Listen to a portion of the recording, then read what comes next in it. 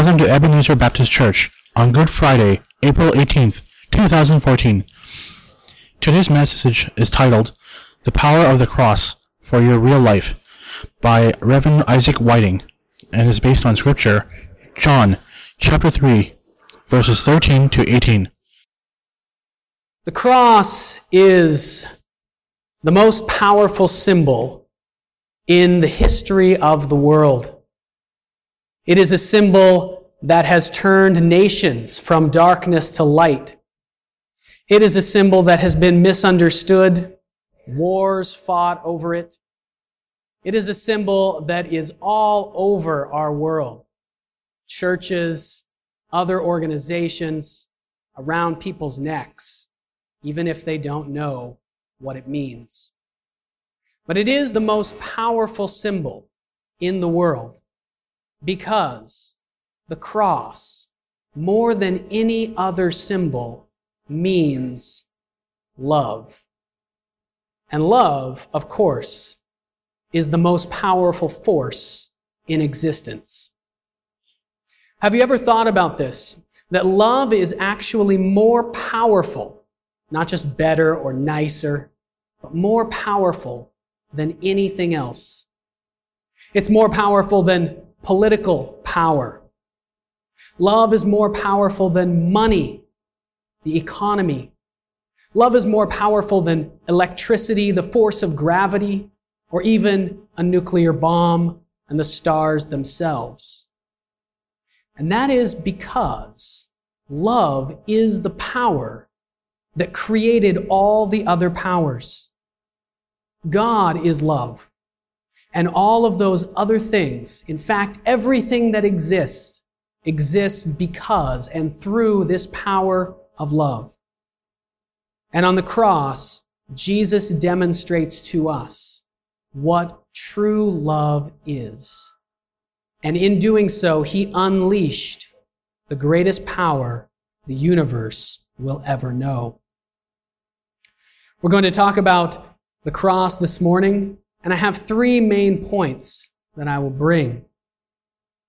The first is that the cross means that God loves you. Secondly, the cross means that you are set free or can be set free from sin. And finally, that the cross is the way forward. The cross is the way forward. God loved this world, so much that he gave his only Son, his one and only Son, so that whoever puts their confidence in him will never perish, but will have eternal life. Notice first that in John 3:16 we see that God loves the world. He loves this world. And that is remarkable, isn't it? Because this world is full of all kinds of things that God hates. He loves the people of this world, even though right under the surface we are full of evil, greed, wrong desires, and everything bad. You remember a few years ago, back in 2011, there was a little hockey game that was played in downtown Vancouver. You remember that? And there was this nice-looking crowd of people that went down to that hockey game to watch and to have fun in the streets. They were all normal, good people. And yet, when the conditions were right, that crowd of normal, good-looking people showed what was really deep down inside them all the time. The lid was torn off, the evil came flowing out, and they tore downtown Vancouver to pieces. Now, if this were unusual, that would be one thing, but it is not.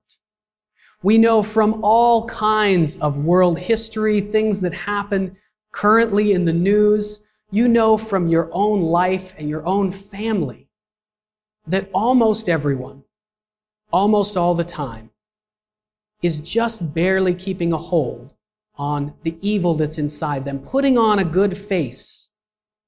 But as soon as the conditions are right, we lose control, and what's really inside of us comes out. And this is the world that God loves. This is the world that God loves, even though He sees right through all of our false appearances. He sees all the way into the heart of every human being.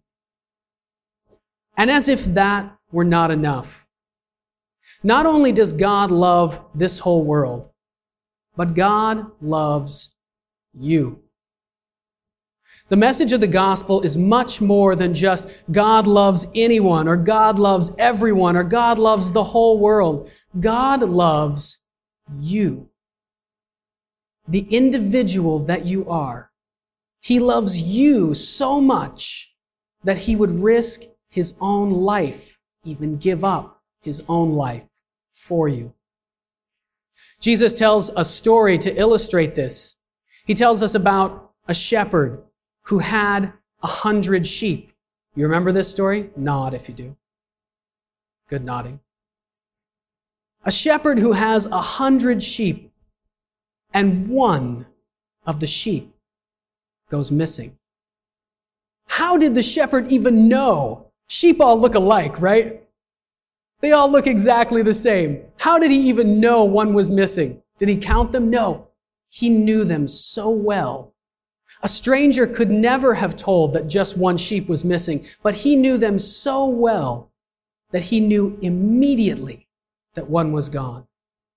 This is the kind of attention that God pays to your life, not just to the world, but to you.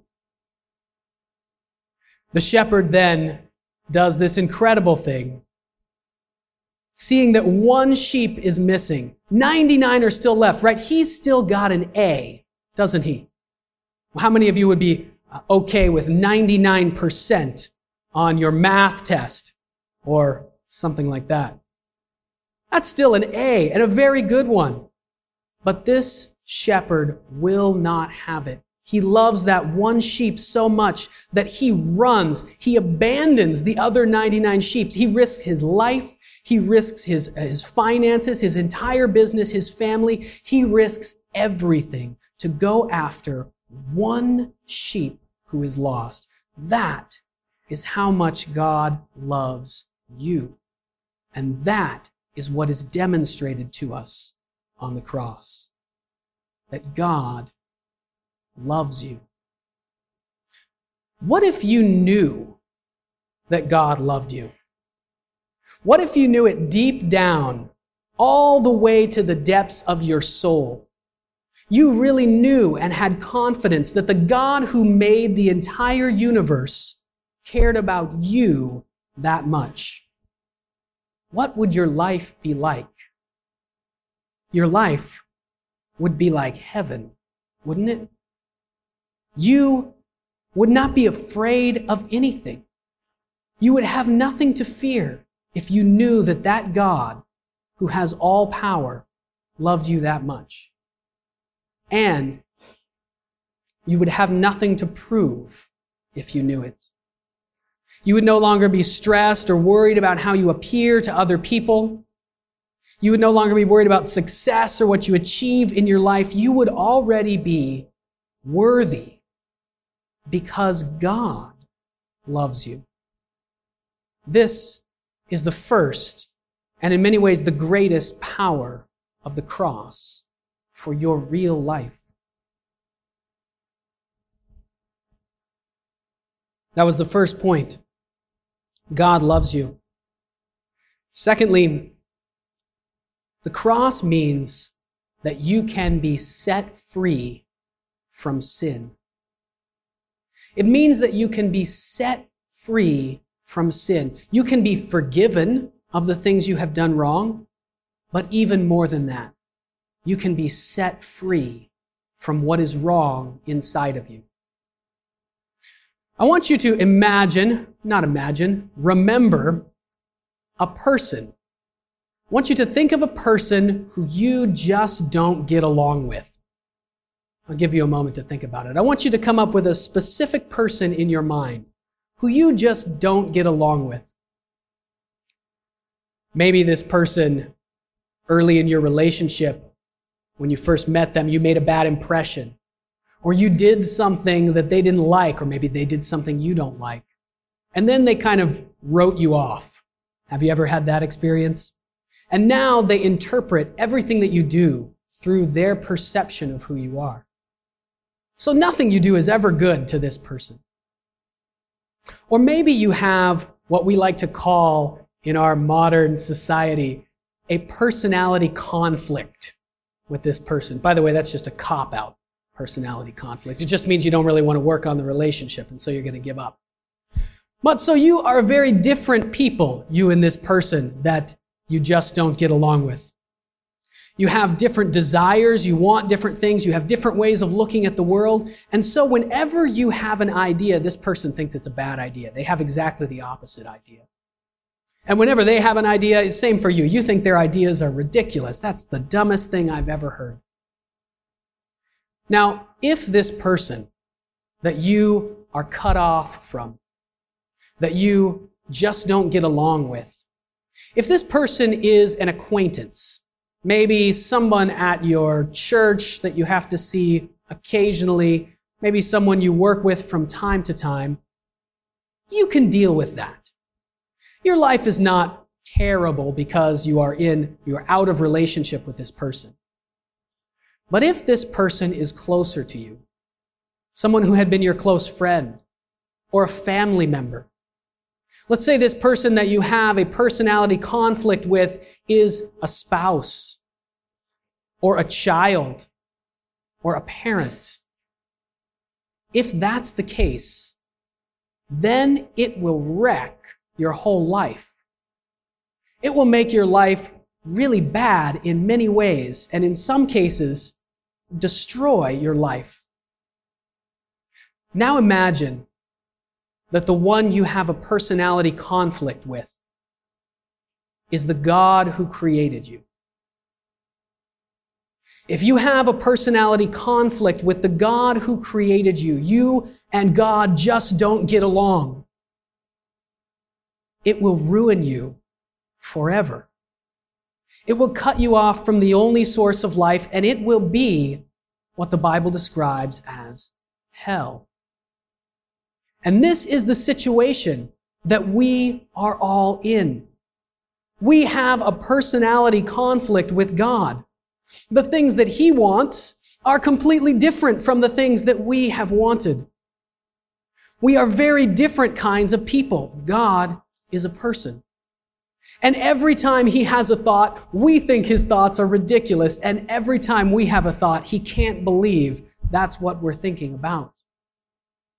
We have a personality conflict with God Himself. We are cut off from Him. But the cross means that we can be brought back. The cross is like a doorway. It is an open doorway back into relationship with God. Our sins must be forgiven in order for us to come back into relationship with God. The things that we have done wrong must be wiped away, and the cross wipes them away. But beyond that, if we really are going to become people who are in relationship with God, who truly know God, then we must become different kinds of people. John 3:16 says that everyone who has confidence in God will be given eternal life. I'll ask you another question today. What is eternal life? Does eternal life simply mean that you will continue to live on, existing forever after your physical body dies? You will never cease to be alive? It does not only mean that. Every one of us here today are spiritual beings. We are also physical beings, but we have a soul. We have a spirit. And that means that you will never cease to exist. Things that are spiritual, unlike things that are physical, never end. They go on forever. So eternal life cannot simply mean you keep on going forever. Eternal life means something much more. In John chapter 17, in this same book that we've read from this morning, Jesus tells us exactly what he means by eternal life. Eternal life is to know the only true God and Jesus Christ, whom he has sent. Eternal life is to be deeply connected to the source of all life. A good way to think of it might be to think of it as infinite life or unlimited life. It certainly goes on after this life, but eternal life is something that we enter into through the cross right now. It is our relationship with God. The cross opens this way. It makes a way for us to turn back from our sins and to become different people, new people, so that we can, even now and forever, enter into eternal life. This was the second point, that the cross sets us free from our sin. Finally, the cross is the way forward. The cross is the way forward. In the early days of Christianity, in the early days of this religion that we are all part of, the first followers, disciples, students of Jesus, they had no idea or thought that they were starting a new religion. They had no word Christianity. In fact, what they thought they were doing, is following a new way of life. A new way of life that came into the world through Jesus Christ. A way of life that had been demonstrated by him, and which all of his students then proceeded to try and live by his power. In the book of Acts, we see this very clearly. In the book of Acts, the word Christian only occurs a couple of times. And when the earliest disciples talk about this new thing that came into the world through Jesus, they call it the way. It is the way, the new way of Jesus. So what is this way? If Jesus brought into the world a new way of life, and that's what his students were putting their confidence in, trying to become like him, what is this new way of life? The easiest, shortest, most succinct way to describe this new way of life that Jesus brought into the world is the cross. The cross is not only the way that Jesus died, the cross is the way that Jesus lived. It is his regular, habitual, established mode of living. What do I mean? On the cross, Jesus has his arms stretched out. He no longer has any power to do anything. He has relinquished all of his power, and he is dying. And he says on the cross, to God and before the whole world, his message that he will trust in God no matter what happens. No matter what happens, Jesus will trust that God loves him and has his best interests, that he is safe with his Father, even if he dies in quite a brutal way. All of us come into this world with a certain set of desires, a certain set of things that we want, even that we need, right? We come into the world and we want clothing, and we want food. We want shelter and safety, security. All of us want to be loved by other people. All of us want to be accepted. All of us want to live an enjoyable life. We want to enjoy life and have fun and be happy. These are the desires that we come into the world with. All of these desires are good. But the problem is that all of these desires tempt us. They become a temptation to push God out of the place that only He can have in our lives if we want to live a good life. When something comes and it doesn't look like I'm going to have enough food to eat, I will be tempted in that situation not to trust God, to try and take things into my own hands, under my own control. If people make fun of me and don't accept me and reject me, I will be tempted in that situation not to trust God, but to allow my desire to be loved to rule my life and take control of things myself. That is the path to sin and death. But Jesus' regular, settled way of life was to destroy temptations in Himself. Jesus was a human being just like us. And He was, the Bible tells us, tempted in every way that we are. In every way. Whenever Jesus had a temptation, a situation where it looked like God was not doing what was best for Him, and one of His desires threatened to take control of His life, He went away and sought God. He did the things that allow the Holy Spirit to come into Him and remove those temptations, put those desires in the right place, subjected to His desire to know God His Father. He would go away by Himself for long periods of time. He would pray. He would fast. He would seek God until the temptation was gone. And so if we look at the cross from this point of view, we'll see that the cross was not only Jesus' greatest victory over sin and over death and over the world and over Satan, it was also His greatest victory over Himself. Before Jesus went to the cross, He told His disciples, "Don't worry about me, because in me, Satan has absolutely nothing on his side."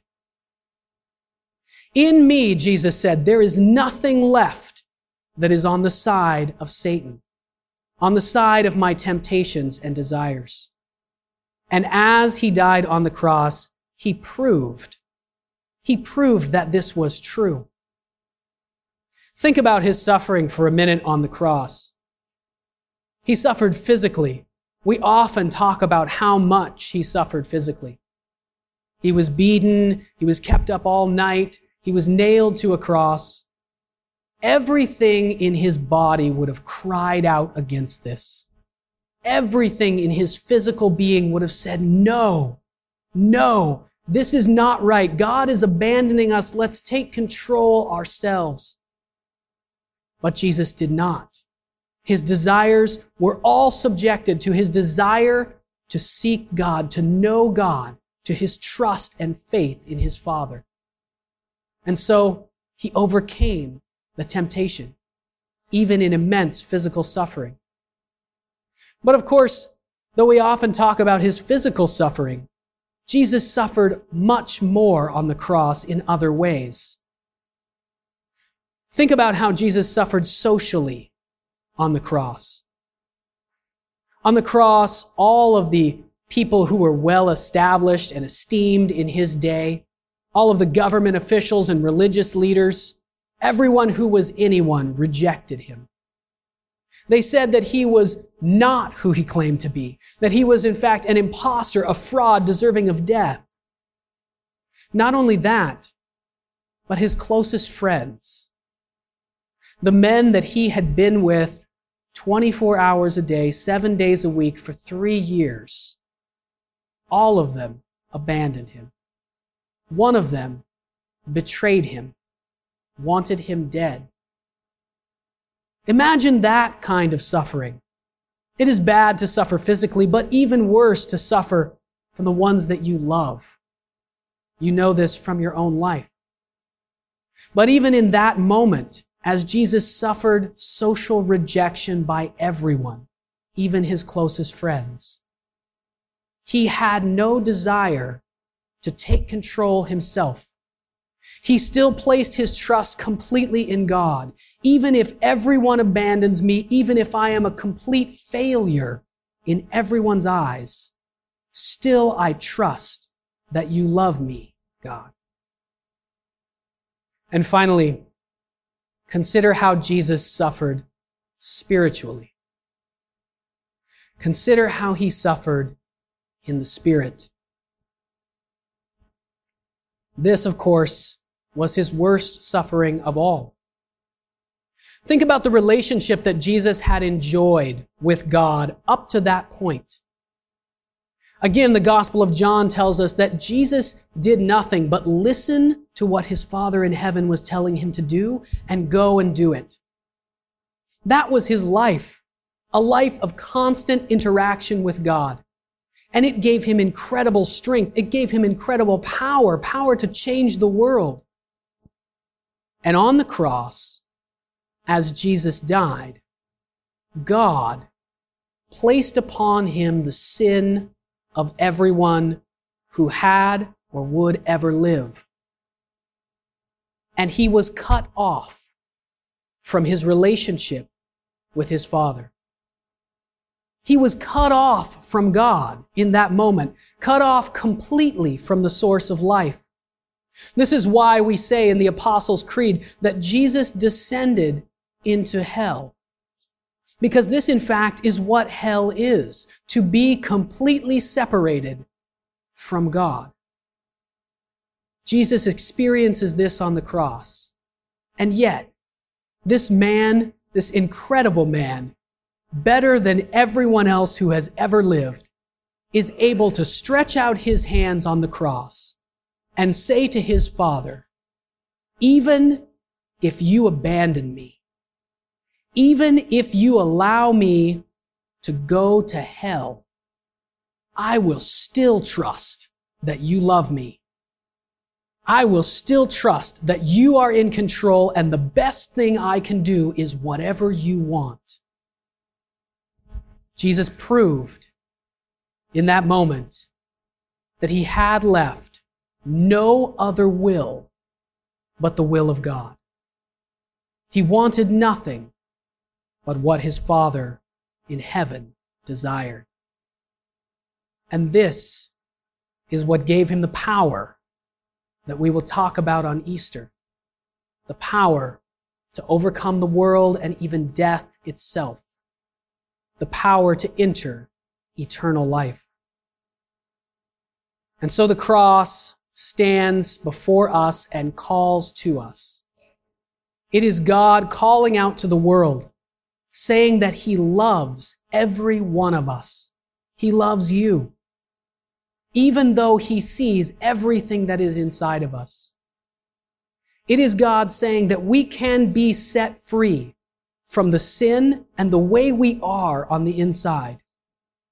And it is God showing us the way forward, calling us to live this same kind of life that Jesus did, subjecting everything to the will of God, because that is the very best kind of life possible.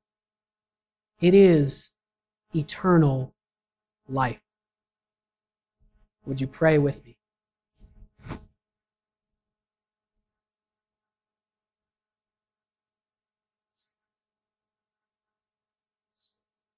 Our Father in heaven, we love you and we thank you so much for the gift that you have given to us by Jesus' death on the cross.